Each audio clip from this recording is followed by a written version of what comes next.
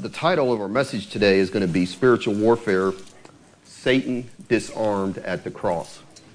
So if you have a Bible, if you turn to Colossians 2, and we're going to read verses 6 through 15. Colossians 2:6, Paul writes, "As you have therefore received Christ Jesus the Lord, so walk ye in him, rooted and built up in him, and established in the faith, as you have been taught, abounding therein with thanksgiving. Beware, lest any man spoil you through philosophy and vain deceit, after the tradition of men, after the rudiments of the world, and not after Christ. For in him dwells all the fullness of the Godhead bodily. And you are complete in him, who is the head of all principality and power, in whom also you are circumcised, with the circumcision made without hands, and putting off the body of the sins of the flesh by the circumcision of Christ, buried with him in baptism, wherein also you are risen with him through the faith of the operation of God, who has raised him from the dead. And you, being dead in your sins and the uncircumcision of your flesh, has he made alive together with him, having forgiven you all trespasses, blotting out the handwriting of ordinances that was against us, which was contrary to us, and took it out of the way, nailing it to his cross.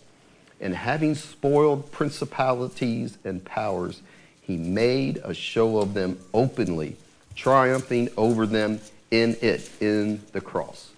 Amen. And let's pray. Father, I just ask you, Lord, we're all gathered here before you, and I just ask, as Scott said, Father, that you would just speak to us through your Spirit and just make your word, your voice alive through the word that we hear today, and just help us to use that to walk with you closer and to be more faithful to you and to see you glorified in our lives in the future. And we thank you that you'll do that for us, Father. In Jesus' name we pray. Amen. So just like a brief overview of Colossians, I'm not going to go through a whole book overview, but they were basically just regular people. You know, they were sheep farmers, they raised crops, they dyed wool for a living. But they believed, as many cities did and people back in that day and age, that they were subject to the activity of supernatural forces in the unseen world that either caused them to prosper or to suffer misfortune. They were really conscious of evil spirits, which, by the way, most of the world is, except our Western culture here in America. And we tend to look at everything as having a scientific answer that can be explained. So much of their religious lives was geared or designed to ward off evil spirits or call on good spirits and angels to come to their aid, to help them out. And so the Jews and the pagans both. So they've done research into all that and read writings at the time. They know what was going on, but they were both involved in this folk magic. And that's what Paul kind of addresses here in this epistle, which we're not going to address. But they would be involved in purity regulations, these humiliation rituals, magic rites, getting involved in mystery cults and angel worship. And like I said, they were like a lot of cities in ancient world at the time. You know, when we went over to Rome, Lisa and I, one of the most amazing things you'll see if you ever get over there is the Pantheon. And you walk in that place and it's got light coming in, and it's like amazing. And they say it's one of the most well-preserved structures from back in that day because it has always remained in use up to this day. But Pantheon, the word pan means all and theo means gods. So it's a place you worship all gods. And that's the way those people worshiped back then. They weren't going to put all their eggs in one basket, so to speak. They worshiped all the gods, and they all thought different gods had different powers. And so that's what's going on with these believers in Colossae. So they've been all their lives worshiping these other gods that were there, and they come to the Lord Jesus Christ. And then they're thinking, it's like, well, why can't we just continue to wear this amulet around our neck so that the gods and the angels will give us protection from evil spirits? And we'll also, though, worship the Lord Jesus Christ. We'll just add him in. And that's not uncommon even today. I took a missions class.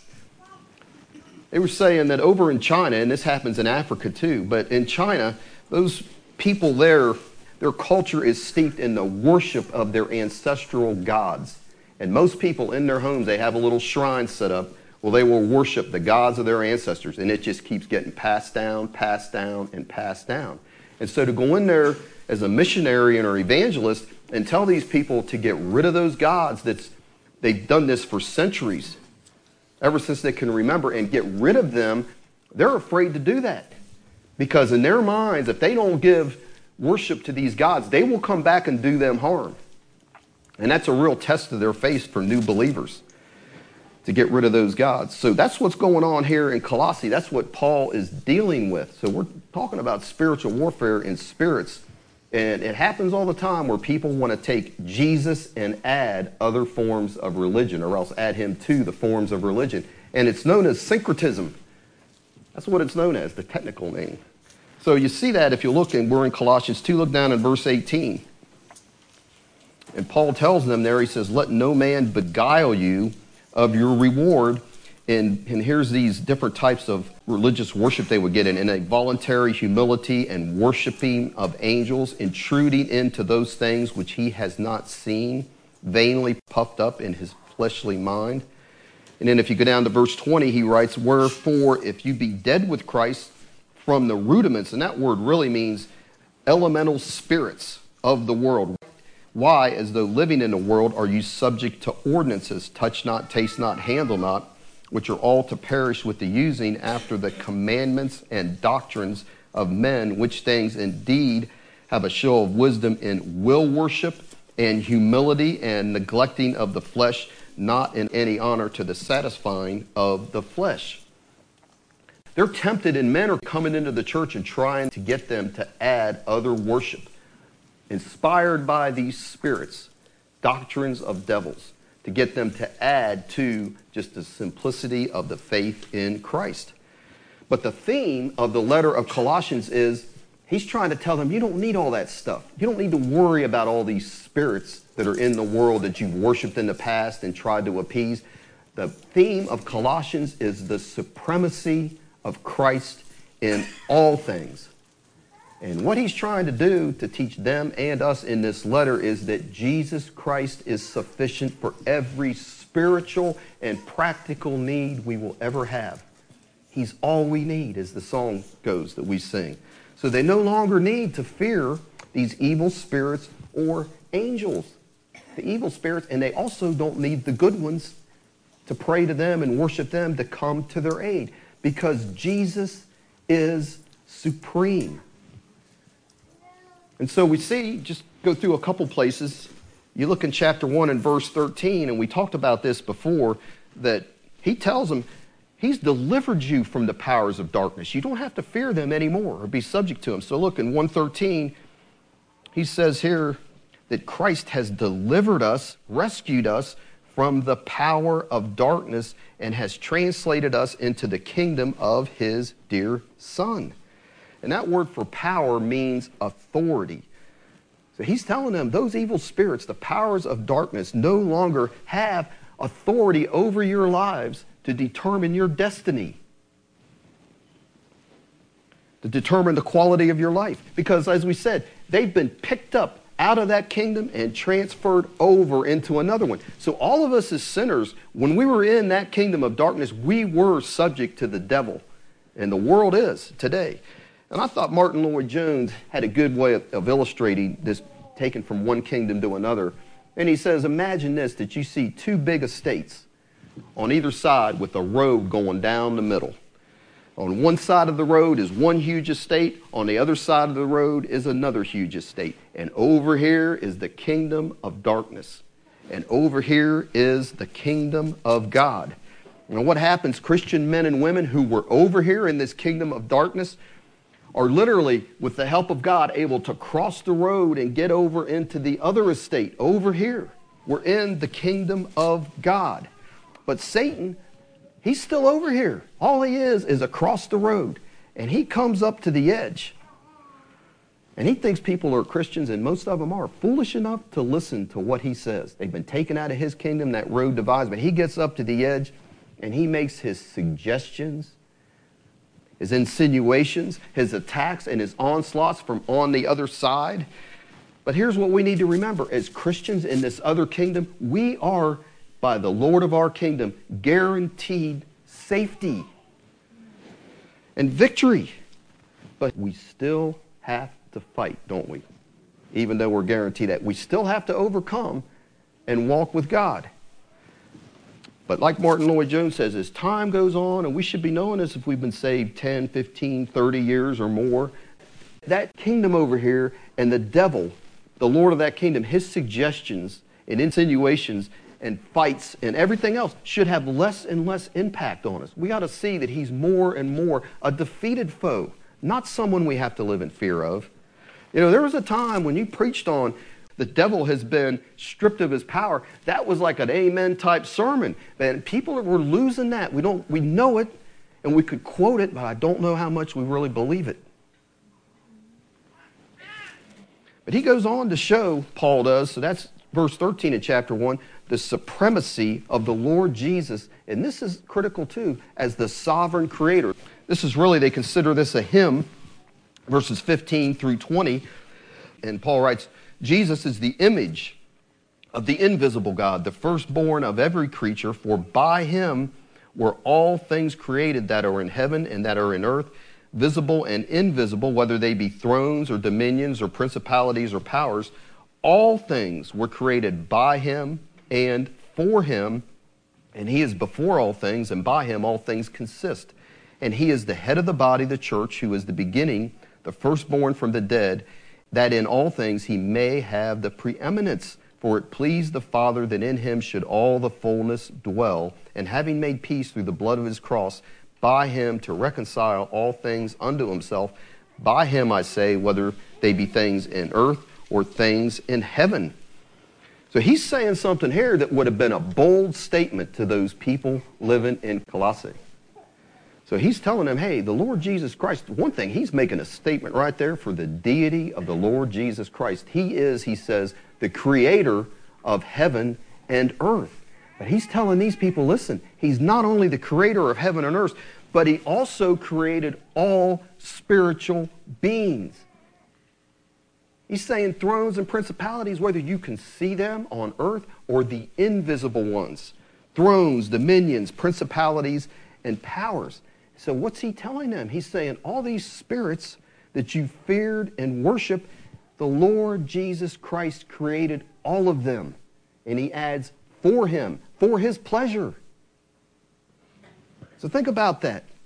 And in verse 17, he says something that also is significant. He said he is before all things, and he's saying by him all things, all these things that he's created, whether it's things we see, whether it's me and you, or whether it's demonic spirits, it says by him all things consist. He is sustaining them. So if he's created these evil spirits and he is sustaining these evil spirits, he's saying all things are held together by his word. We know that. He could quit speaking his word, it'd all fall apart. You think you're a mess with your hair today, man, if the Lord wasn't holding you together, you'd really be a mess, right? So hold together or exist. So if he's created these beings and by his power they have their existence owed to him, how can he not be in control of them? That's his point. That's what he's telling them. So you kind of put a few things together here, and Paul is telling these people, we just saw in verse 16, the Lord Jesus Christ created all spiritual beings, everything that exists by his power in verse 16, and he holds it all together in his hand and by his word. That's verse 17. And we read in verse 15 that he's defeated them. It says he's having spoiled those principalities and power, made a show of them openly, verse 15, chapter 2, triumphing over them in it. And not only has he defeated them, he is over them. It says he is head over all. That's verse 10. And you are complete in him, which is the head over all principality and powers. So you think about that. We've talked about the works of the devil and the schemes of the devil. And you see in Colossians here, the Lord Jesus Christ created them all. He's in control of them all. He's defeated them all. And he is above and head of them all. They're under his feet. And by our union with him, who else's feet are they under? We've got to believe that and know that and experience that. So Paul would be asking them, if Christ has defeated them and has created them and is in charge of them and they are inferior to him, why would you be subject to them? And he asks us the same thing in any sense. And he talks about their false teachings, spirits of fear, pride, anger, lust, or depression, works of sickness, division, and confusion. Why should a church or an individual be subject to any of that unless we allow ourselves to be? That's what he's saying here. So a lot of people, they worry about, well, what can happen to my children? What forces out there are going to be after my children today when they're not around me? And what's he saying here? Jesus is in control of everything, isn't he? The forces that would destroy your children when they're not around, he controls all of that. They can't do anything to our kids.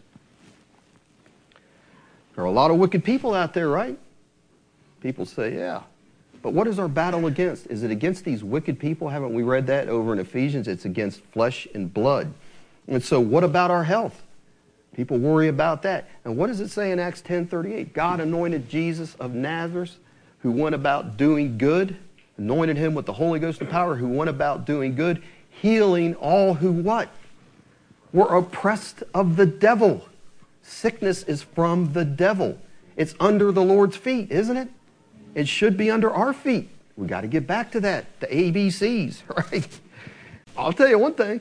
I'm sitting there and I'm thinking, there are a lot of texting demons out on the highways. And you see these accidents, and I mean, you drive by people and they're swerving all over the place. I mean, it's just a common, everyday occurrence. That is one law I would happily like to see them pass. All texting and is illegal totally while you're driving a vehicle. So do we have to be, though, afraid of these texting demons out there that you just look up and here's some guy texting and isn't paying attention and he's coming right at you and bam, that's it? No. But we do need to pray, don't we? Deliver us from evil along with our daily bread. So that means daily we need to be praying that. And God will, though, because like we're saying, the point is he's in control of all of that. They're subject to him. He is the head of it all. So he wants the Colossians to know, and he wants us to know that Christ alone is supreme. The devil is not supreme. He can't do to us just anything he wants to. And what they needed to understand is what we need to understand, that Jesus was not just one among many spirit rulers. He wasn't just one that had power and here's all these other ones and they all kind of have equal power to one degree or another. No, it's not like that. What he's trying to tell them is Jesus is supreme. He is totally unlike any other spiritual being. So look in chapter 1, verses 18 and 19. He said, he is the head of the body, the church, who is the beginning, the firstborn from the dead, that in all things he might have first place, the preeminence. For it pleased the Father that in him should all the fullness dwells. And so he's saying the fullness of God dwelled in the Lord Jesus Christ. But they were struggling with this apparently. And that's kind of what he's trying to straighten out with them. They hadn't broken free from this fear and worship of these other angels and just trying to add Jesus into it. That was the culture of the day. And they actually have unearthed prayers. They find stuff that helps us understand what was going on and maybe why some of these letters are written. And so listen, it's almost funny, but here's a prayer that was unearthed in ancient Egypt to show you that these people would combine Christianity and other religions. And here's how this prayer went. These are the names of these gods they're calling on, and they finally call on the Lord Jesus, as you'll hear. And here's how the prayer went. Hor, for, Eloi, Adonai, Eoah, Sabaoth, Michael, Jesus Christ. That's who all they call it. And then they end up by saying, help us in this household. Amen. So they've got all these pagan gods. They got Michael the archangel. And they call on the Lord Jesus Christ, but they call on all of them. So they're not going to put all their eggs in one basket.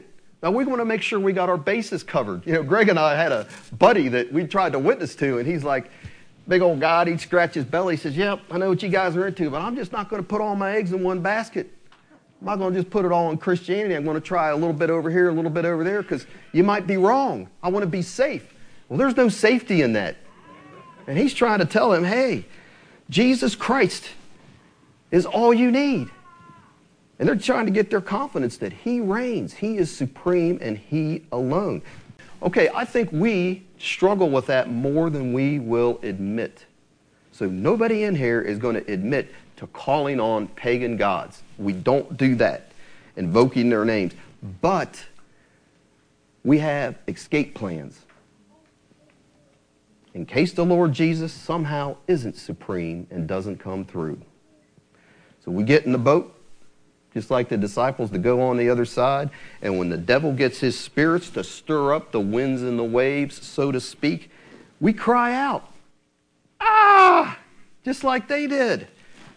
We're crying out because the Lord seems to be asleep. And it seems like all these spirits are just overwhelming and having their way with us, right? And like they said, don't we say, don't you care that we perish? All these promises, and look what's happening to me. This is a bad situation you're allowed to happen. You know what happened when they did that? It said Jesus got up, probably wiped the sleep out of his eyes, and it says he rebuked the wind and spoke to the waves and said, be still. We don't speak to water, doesn't hear you, as we've been taught. And rebuke the winds, he's rebuking those spirits. It's the same word rebuke that's when he rebuked the fever in Peter's mother. And listen, all those spirits were saying he has the preeminence. He is supreme. Didn't they all have to obey his word when he spoke to them? Because the next thing you read, it says, next second, it says there was a great calm. A great calm. They all had to submit to his word, and they still have to submit to his word. And he would look at us just like he looked at his disciples and ask, why are you so fearful? How is it that you have no faith? Got to believe his word. He would say, don't you think that I am supreme? That's what it says in the Bible. Do you think that I would allow these demonic forces to destroy you if your heart's right with me? He says, trust me, I do care. Because that's what they asked him. Don't you care? And he's like, I do care. That's what the Lord would say to us. So picking up on our text here, I kind of want to walk down through this text we read starting in verse 6 in Colossians 2. And Paul says, as you have therefore received Christ Jesus the Lord, so walk ye in him, rooted and built up in him, established in the faith, as you have been taught, abounding therein with thanksgiving. And he says he wants them to walk in this new life. And what does he say? Make Jesus the Lord, the one and only, the Lord of your life. He wants them to walk that way. And he uses an agricultural term. He says you need to be rooted. Get your roots down deep in the teaching of Christ. And then he uses an architectural word, built up. Based on that foundation, grow. Grow on that foundation as you have been taught, he tells them. So he says, I want you to stay with these truths that I've been teaching you and that you learned about the Lord Jesus Christ, that he is Lord. And then he goes on because he gives them a warning in light of that. In verse 8, that's what that is. Beware, lest any man spoil you through philosophy and empty deceit, after the tradition of men, and here's that word for those elemental spirits. Because those traditions of men come from those spirits and not after Christ. So he's saying we have to stay with what we've been taught. You have to beware, and the word is watch, see, have your eyes open, because there's going to be people coming in with their teachings that are designed by spirits to talk you out of what you know. Things that have no spiritual value, seducing spirits and doctrines of devils. And the ones he gives us there in 1 Timothy 4:1 are forbidding to marry and commanding to abstain from certain foods. But the Lord Jesus Christ, it says in Mark, that he made all foods clean. But there's religious people out there, I've met them. They'll tell you you can't eat pork, and they'll try to put you under the Old Testament law, or just 100 variations on all that, right? Many false doctrines of men. Just turn on the TV. and watch a TV preacher. Most of what you're going to hear is not good. That's why they're so popular. It can stay on the air. It's either empty or vain. And what it's designed to do is it's either going to talk you out of your trust with God, or it's going to talk you out of a life of holiness, is what you're going to hear. And that's what he's talking about. They're empty or vain. And he goes on to say in verse 9, for in him, in the Lord Jesus Christ, dwells all the fullness of the Godhead in bodily form. So when the second person of the Trinity took on flesh, he didn't just do that temporarily. He is forever the God-man. For all eternity, it never stops. Forever the God-man.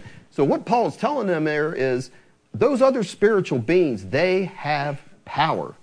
But Jesus is fully God.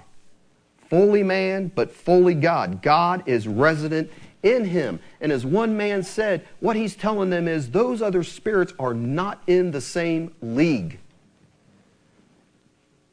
They're like a single A at best minor league team, and he's the major league everything, the Lord Jesus Christ. In him dwells God. He is God in bodily form. So you're not just worshiping some spirit that's even and on par with a bunch of other ones. That we're back to he is supreme. And so what does that mean for us? Look in verse 10. He says, and so for you, for us, he says, you are complete in him, who is the head of all principality and power. Because what's he saying? Who dwells in us by the Holy Spirit? The one that is fully God, the Lord Jesus Christ, the fullness of God. And so it says we are complete in him. And literally the Greek is saying we have been filled. It's the word for fullness. We have been filled with him. In the fullness of God, we have in us through our union with the Lord Jesus Christ. So we have no need of any other spiritual help, do we? We have all the help we need living inside of us. The power of the Lord Jesus Christ. And that's why Paul prayed that we may know the love of God, he says, and thus to be filled with the fullness of God. So we've got to know that he loves us. He's not going to make us subject to evil powers. They can't have their way with us. That his power will be demonstrated on our behalf to give us victory over them. That's what he's telling him in, because he says there in verse 10, he is the head. We're complete in him. And he adds, who is the head. He's over all principality and power. In other words, the one living in us. That's the point. The one we're filled with, the head of all principality and power, is in us, which puts us in the same position. And that's what it says in Ephesians 2. We've been raised to sit with him in heavenly places, with all things under his feet and thus under our feet. And it's all because of, this is a topic in and of itself, our union with Christ. You understand, united with Christ, and he says it's like a marriage union. So a husband and wife, when they're just dating, if she's poor and he's rich, and the old guy dies that's rich, and the young blonde wants his money, they're not married, guess what she gets? Nothing. She just dies beautiful and broke. But when that union takes place at that altar, right, and they say, I do, whether they mean it or not, in the eyes of the law, what the rich man has is hers, and what she has is his, and they both seem to be happy, right? But the point is, they share equally with what they have. And so with our union with Christ, that is where we have the fullness of God. And we share in his authority over spirits. That's all of us, not just certain people. We got to believe that. And he uses in him. That's what those in him words are talking about. In union with Christ. That's where all of our authority and power come from. In union with the Lord Jesus Christ. And that union, it shows in verse 11. And we're getting down to 14 and 15 is what I really want to hit on. But we're getting there, and this is all critical, though, to understand this. In verse 11, our union with Christ, in whom, that's what he's saying there, in union with, in whom also were circumcised with the circumcision made without hands, and putting off the body of the sins of the flesh by the circumcision of Christ. That is a miracle, what he's talking about there. Our evil hearts are changed into righteous ones. Because Jews entered into covenant at 8 days old. How did they enter into God's covenant? By circumcision. And we enter into the new covenant by circumcision also. but not one that is done by surgery or with hands, right? It's a spiritual circumcision that is done by the Lord Jesus Christ himself, because we're united to him. And what he's saying there, that circumcision that we're involved in, it cuts off our old man. Cuts him off. That's what's cut off. And we're given a new nature. But God does it. That's why it says it's not one done by man or by man's hands. God himself has to do it or it doesn't happen. And that's what the Jews didn't realize. They were missing that in their reading of the Old Testament. They thought that physical circumcision guaranteed them a right to everything that was God's, made them God's people. And we'll see Wednesday, that wasn't the case. Because it was just supposed to represent something that happened on the inside, just like baptism. But listen, Deuteronomy 36, God told them this: the Lord thy God will circumcise thy heart. He will do it, and he will one day soon. The whole nation, the ones that are left. But the Lord thy God will circumcise thy heart and the heart of thy seed. And when God does that, you know what happens when your heart is circumcised by him through the Holy Spirit? He says to love the Lord thy God with all thine heart. If you don't really have a love for the Lord Jesus Christ, you haven't been born again. It doesn't matter what you prayed. That is what should happen when your heart is circumcised. You go from hating God to loving God. To loving specifically the Lord Jesus Christ. The Trinity, Father, Son, Holy Spirit. But when God does that, he says, you will love the Lord thy God with all thine heart, with all thy soul. Why? That you may live. Deuteronomy 36. And Paul says the same thing in Romans 2:28. He says, for he is not a Jew, which is one outwardly, neither is that circumcision which is outward in the flesh, but he is a Jew, which is one inwardly. And circumcision is that of the heart, in the spirit, and not in the letter, whose praise is not of men, but of God. And it says the praise is of God because he is the one that does it. And so we give him the credit for our changed heart. So we need to realize that only God can circumcise our hearts, or the hearts of somebody we want to see saved. So it's never, as we know, I'm not saying anything you don't know, but I'm going to say it again. It's not by good works, fasting, praying, good intentions. None of that gets you a circumcised heart. It's only by the Spirit of God, supernaturally, doing it. So he moves on in verse 12. So he says that's what's happened with circumcision, and he begins to talk about baptism. Buried with him. There's our union with him. Through our union with him, we're buried with him in baptism, wherein also you were risen with him through the faith of the operation of God who has raised him from the dead. So that baptism that we experienced is a symbol of something that actually happened inwardly through our faith. Our past is depicted when we go down in those waters, right?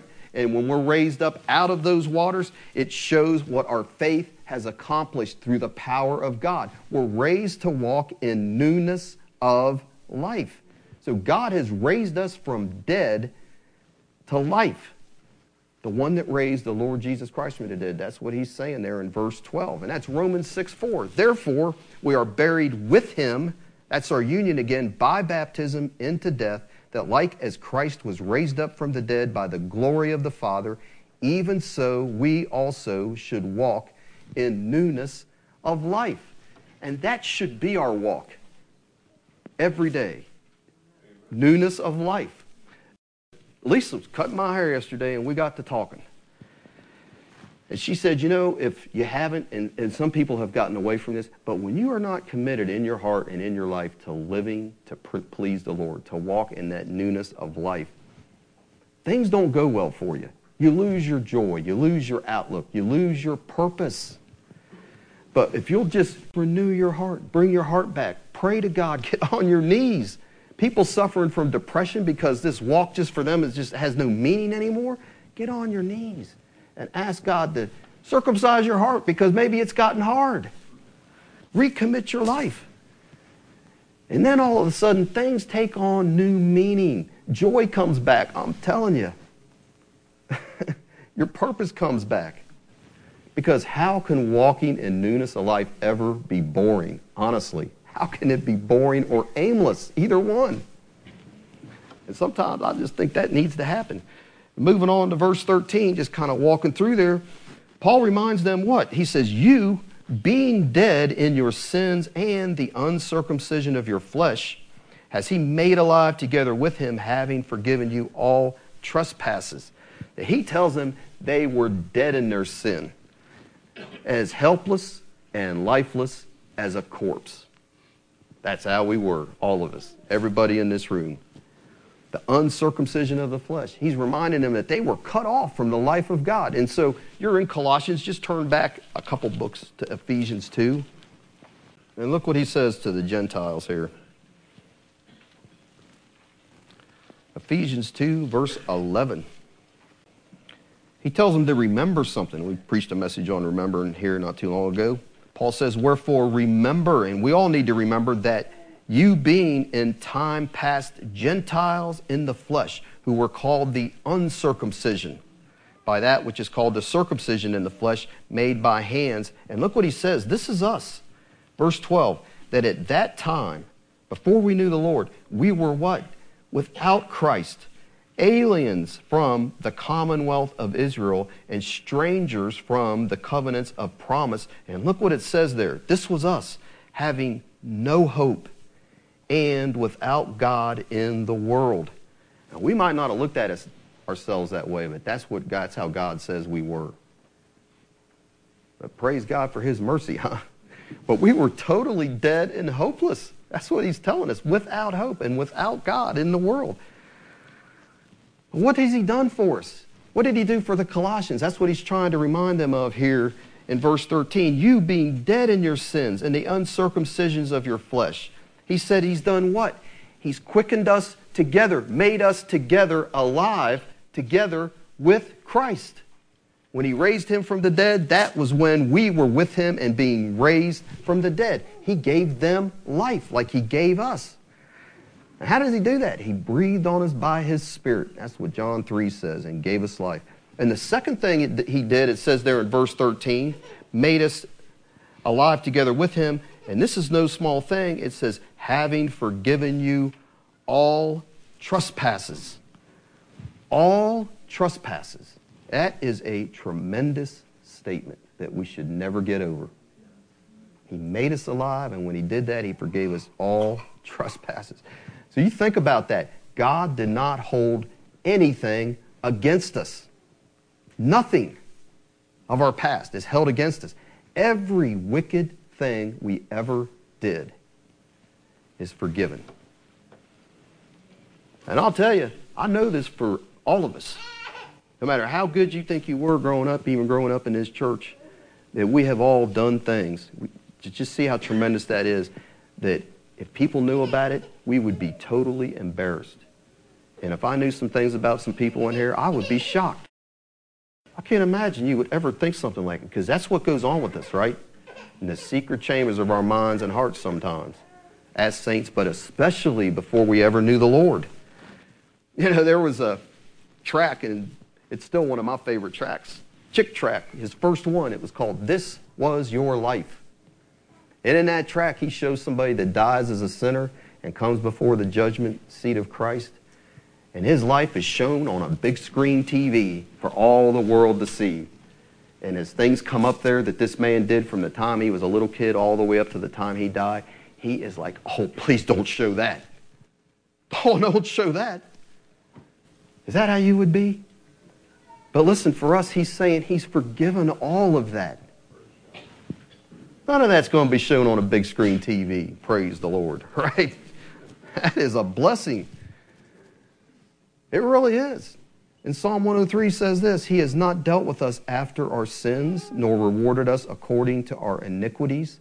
For as the heaven is high above the earth, so great is his mercy toward them that fear him.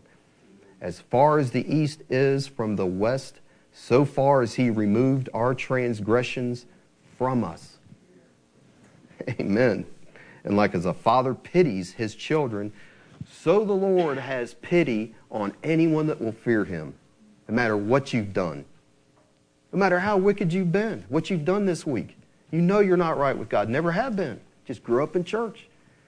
And he says he'll pity you if you'll fear him and just get on your knees and ask him to forgive you. I mean, we heard a testimony the other night at my house.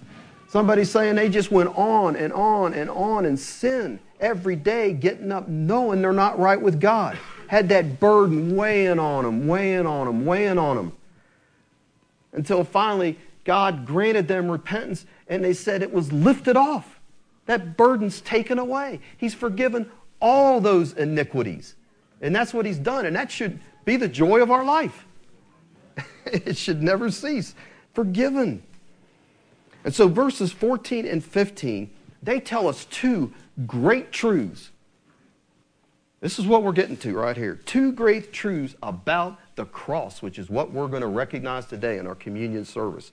And the first in verse 14 is that sin is pictured as a great debt that we owe God. Verse 14, he says this, that he has blotted out the handwriting of ordinances that was against us, which was contrary to us, and took it out of the way, nailing it to his cross. The handwriting of ordinances. And that word for handwriting, what it was, there was a handwritten document specifying a record of debts.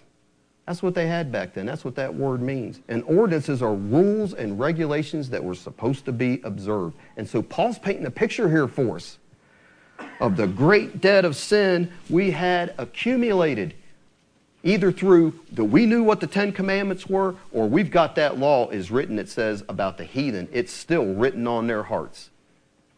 That it's not right to sleep with somebody else's wife. That it's not right to take something that doesn't belong to you. You don't have to teach your children that. They got guilt from the age of 2 when you confront them with that, right? That it's not right to lie. And on and on and on. And our conscience would tell us to do right, as Brother Hamilton said so many times, and not do wrong, and we would do it anyway. Doing it over and over and over. And that handwritten document there, that handwriting that's recording our sins, it just kept getting longer and longer. Daily, more being written on there. Our debt of sin. And for some in here, the paper was running out. The heavenly paper. Send it to Walmart to get some more. It's spiritual Walmart. And so as that song says, we owed a debt that we could not pay. And Paul's painting a picture here of a handwritten debt that was ready to give all of us an eternal sentence of hell by the judge of the universe. Because our debts were condemning us, crying out for justice.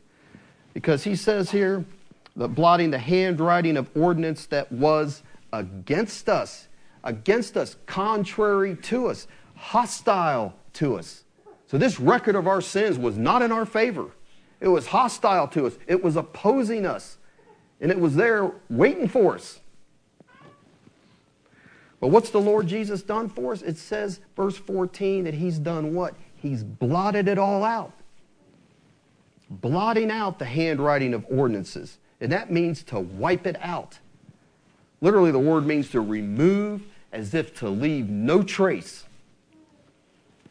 To cause to disappear by wiping. In other words, to use our vernacular, the Lord Jesus Christ on that cross totally wiped our slate clean. We had this list of sins 3 miles long staring at us. A debt that we could never pay. We're going to have to give an account for. And he literally wiped it all out.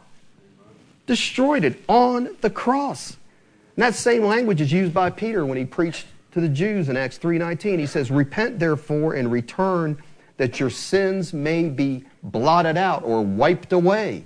That's what he told them, in order that the times of refreshing may come from the presence of the Lord. And I like the way Isaiah worded it. In Isaiah 1, come now, let us reason together, says the Lord. Though your sins be as scarlet, they shall be white as snow. And though they be red like crimson, they shall be as wool. But what does he say there in verse 14? He blotted it out. He wiped out that handwriting of ordinance that was against us, which was contrary to us, against us, opposing it. And it said he took it out of the way. Literally, he took it out of the midst. That document is no longer in our presence. And it was right there. We were holding that baby, getting ready to get sentenced. And he's saying it's taken out of the way, taken away from our midst. Why? Because where was it taken to? The cross. Nailed to the cross is what he said. All of our sins were nailed in him. Every sin, if you believe it, that you ever committed was nailed to the cross in the person of our Lord Jesus Christ. Can you see that? Can you see that every sin, every wicked thing, you'd be totally embarrassed, was nailed to that cross? Nailed there, permanently. Canceled forever. The IOU we owed, that long IOU has been canceled forever because it was nailed to the cross. And so listen, some sinners, they begin to pay their debt before they reach eternity, don't they? And in eternity, they're going to start paying it, and it will never be paid. That's why hell is eternal. That debt is bigger than we would ever imagine. You can never pay it off. That's why it lasts forever. But for us, what is it saying here? Our debt has been paid in full, nailed to the cross, never to be mentioned, taken away, obliterated. And that's why Jesus on the cross said, "It is finished." The debt is paid. Tetelestai. It has been finished, literally is what it means. It means it was paid then, and it has ongoing consequences for everybody that will believe, all of us. All of our debt has been paid. And so we come to verse 15. So we just learned that the cross has canceled our debt. It's been paid. But what about our enemies? What about our enemies? That's what verse 15 says. And having spoiled principalities and powers, he made a show of them openly, triumphing over in it, talking about the cross. Because we look now and we think, man, that doesn't seem to be the case, does it? Seems like the devil and his cohorts are alive and well and just increasing more and more in power, doesn't it? But it says here that they have been spoiled. And that word for spoiled, having spoiled principalities and powers, means they've been disarmed. Their power over Christians, over believers, has been completely removed. They're defeated warriors. They've been stripped naked, is what it's saying there. Have all their power over us. You got to think about that. Here's a warrior armed and to the teeth. The Bible says now because of the cross, they've been stripped naked. It's concerning us. And it goes on to say he made a show of them openly. And what's that saying is he held up the demonic forces against us to public contempt. To make a show of them openly, the Greek word means to disgrace. He disgraced them.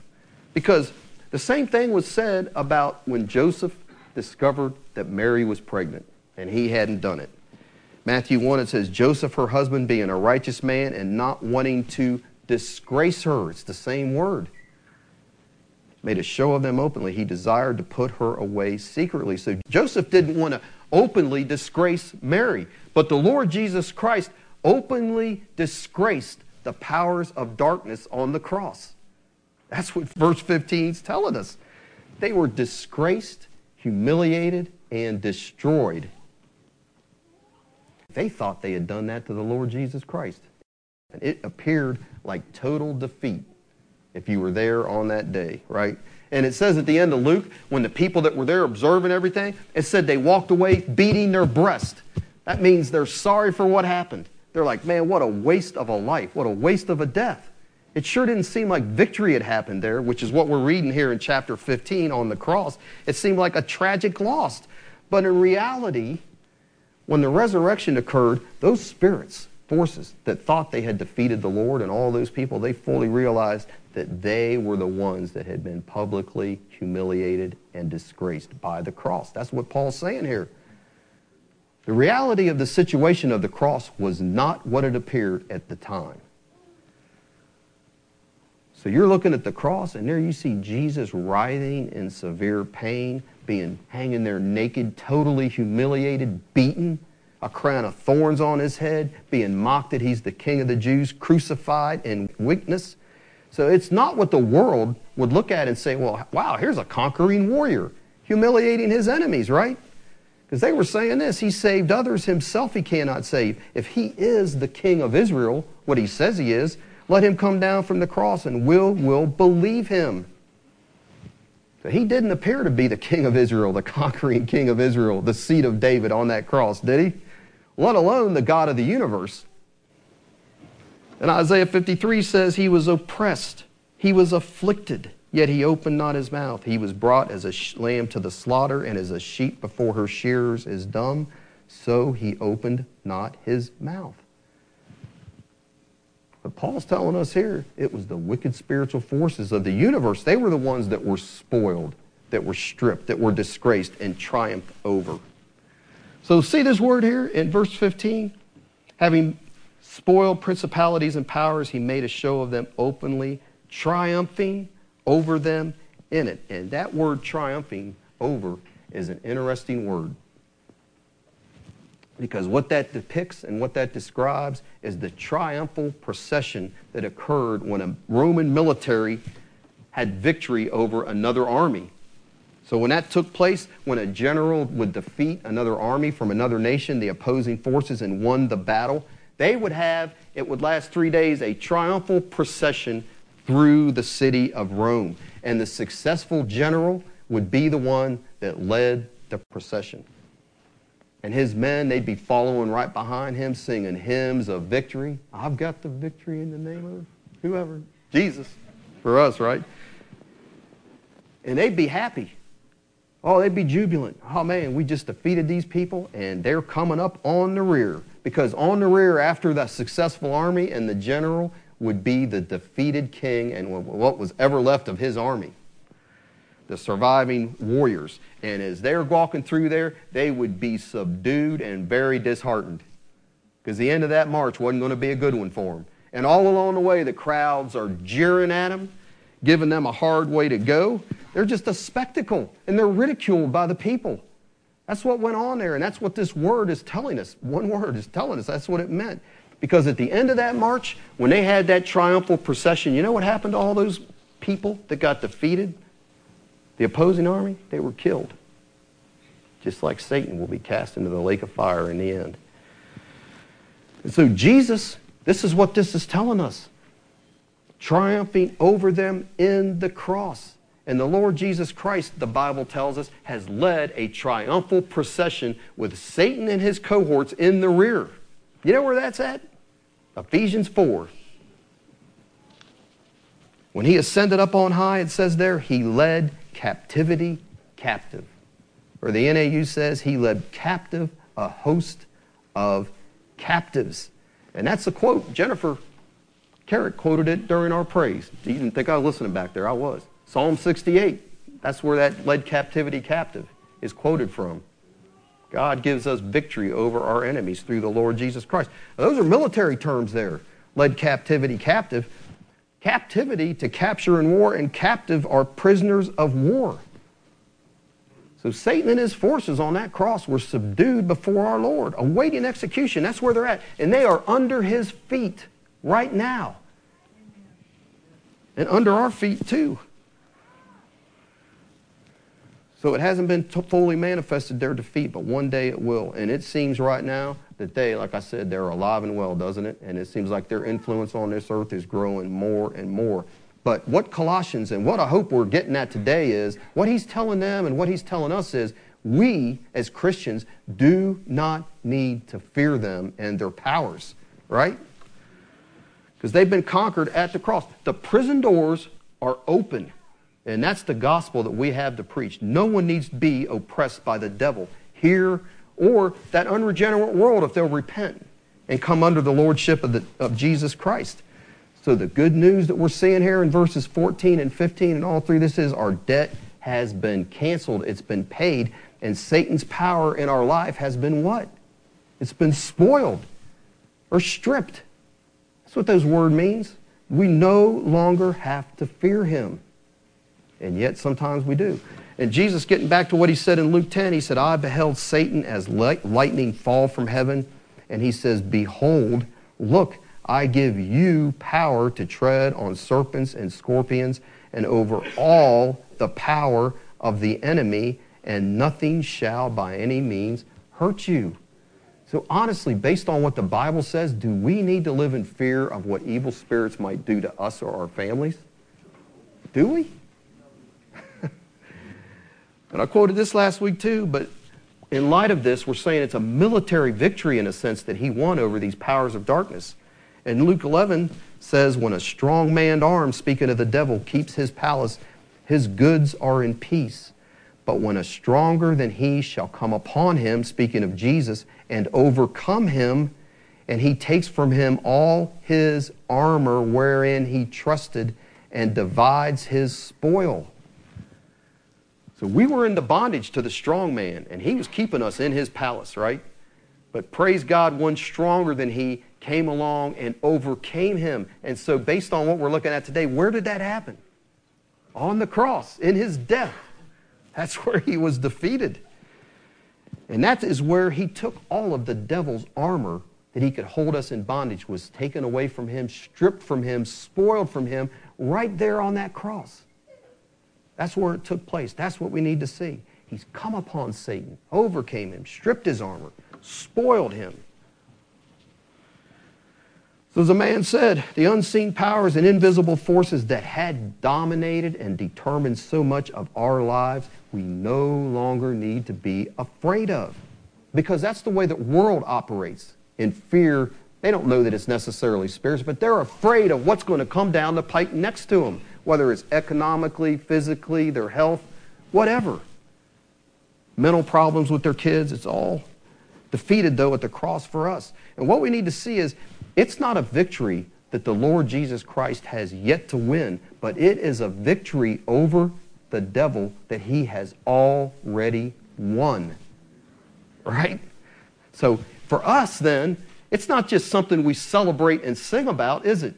It's something then that we in this church need to experience in our lives. Make it real and experience in our lives.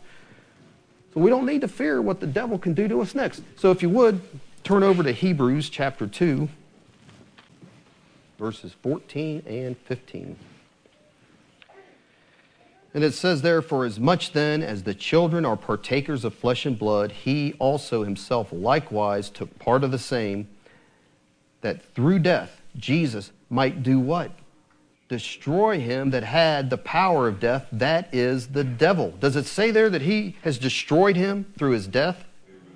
In verse 15 it says, and deliver them, that's us, who through fear of death were all their lifetime subject to bondage. For truly he took not on him the nature of angels, but he took on him the seed of Abraham, wherein in all things it behooved him to be made like unto his brethren, that he might be a merciful and faithful high priest in things pertaining to God, to make reconciliation for the sins of the people. For in that he himself has suffered being tempted, he's able to help us whenever we're tempted. To succor, that's what that word means. He's able to succor them that are tempted. So if we're tempted to give in to the spiritual forces of darkness in any way, he's saying he's there to help us because he has destroyed them, destroyed the devil. He's there to help us.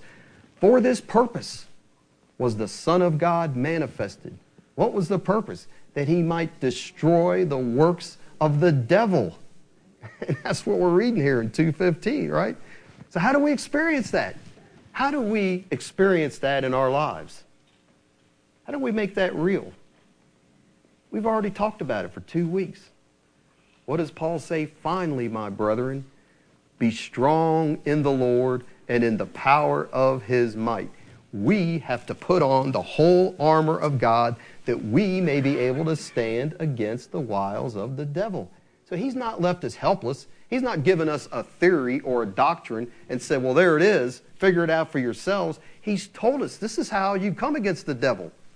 You got to be strong in the Lord and in the power of his might. That means what? So it doesn't mean we got this theory and we could just go around rebuking this, that, or the other and not spend time in prayer, right?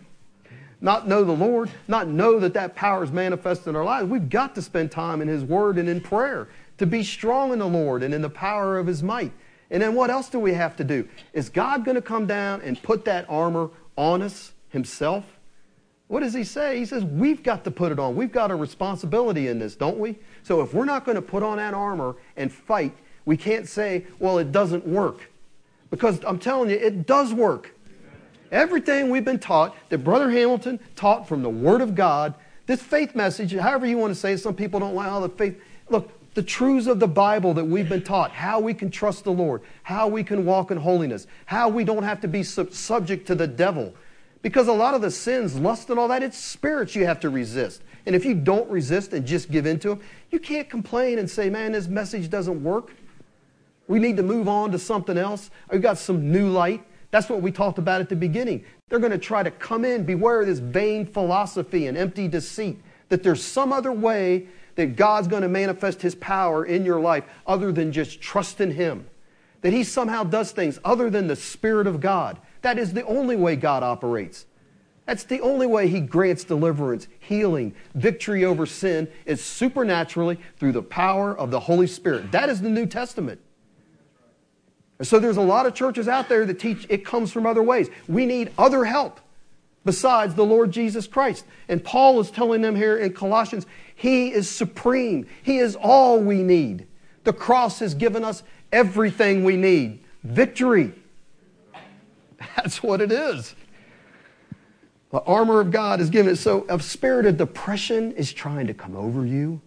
You can't give in to that. Man, I'm just not feeling good. I'm having a bad day and I'm just kind of got the blues. Oh man, that's not what the Bible says, right? You got to fight against that. Now, you may be going through something, all right, but start praying in tongues, start warring, start looking for the victory.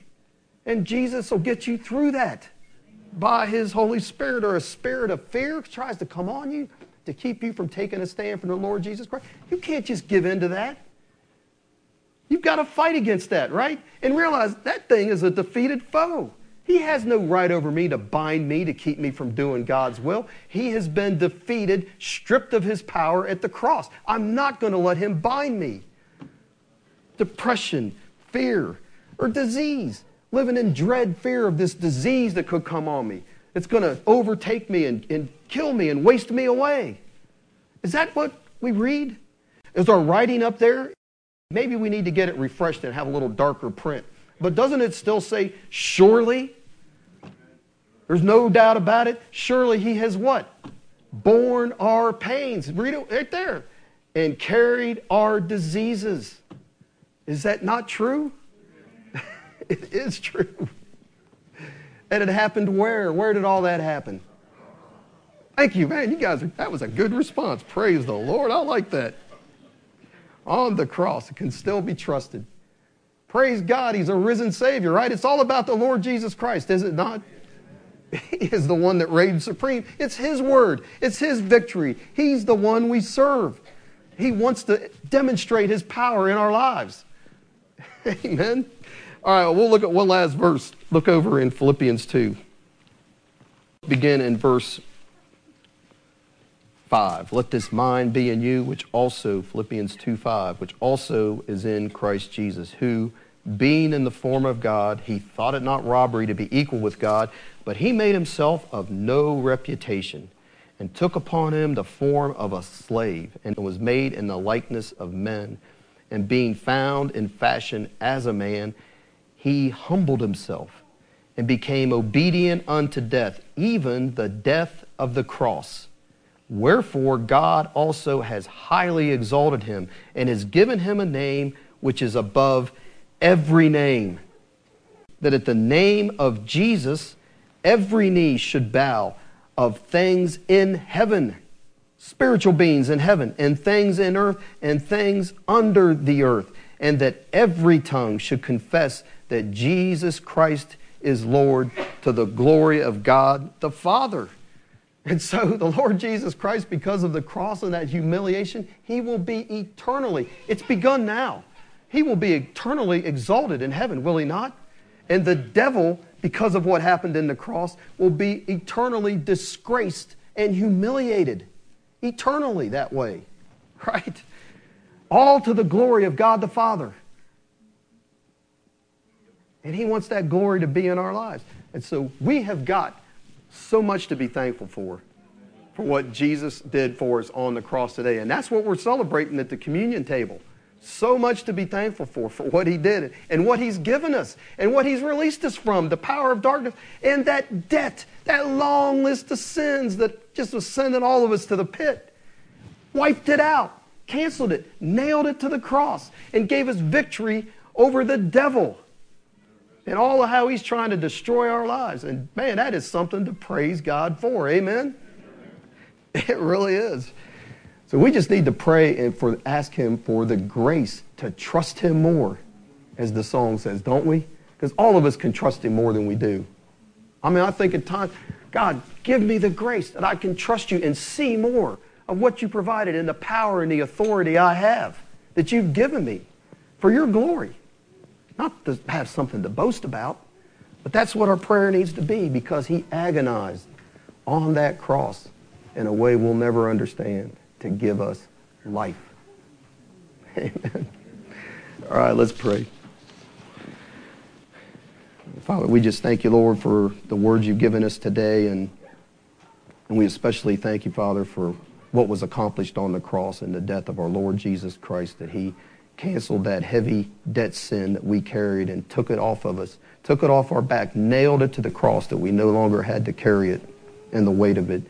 And that also on that cross, Father, he has given us victory over all principalities and powers, all evil spirits that would do us harm and that would affect our lives. And we just thank you, Lord, for what you've done and what you've shown us today. And I just ask you'll make it more real to all of us in the days ahead. And thank you for that. In Jesus' name we pray. Amen.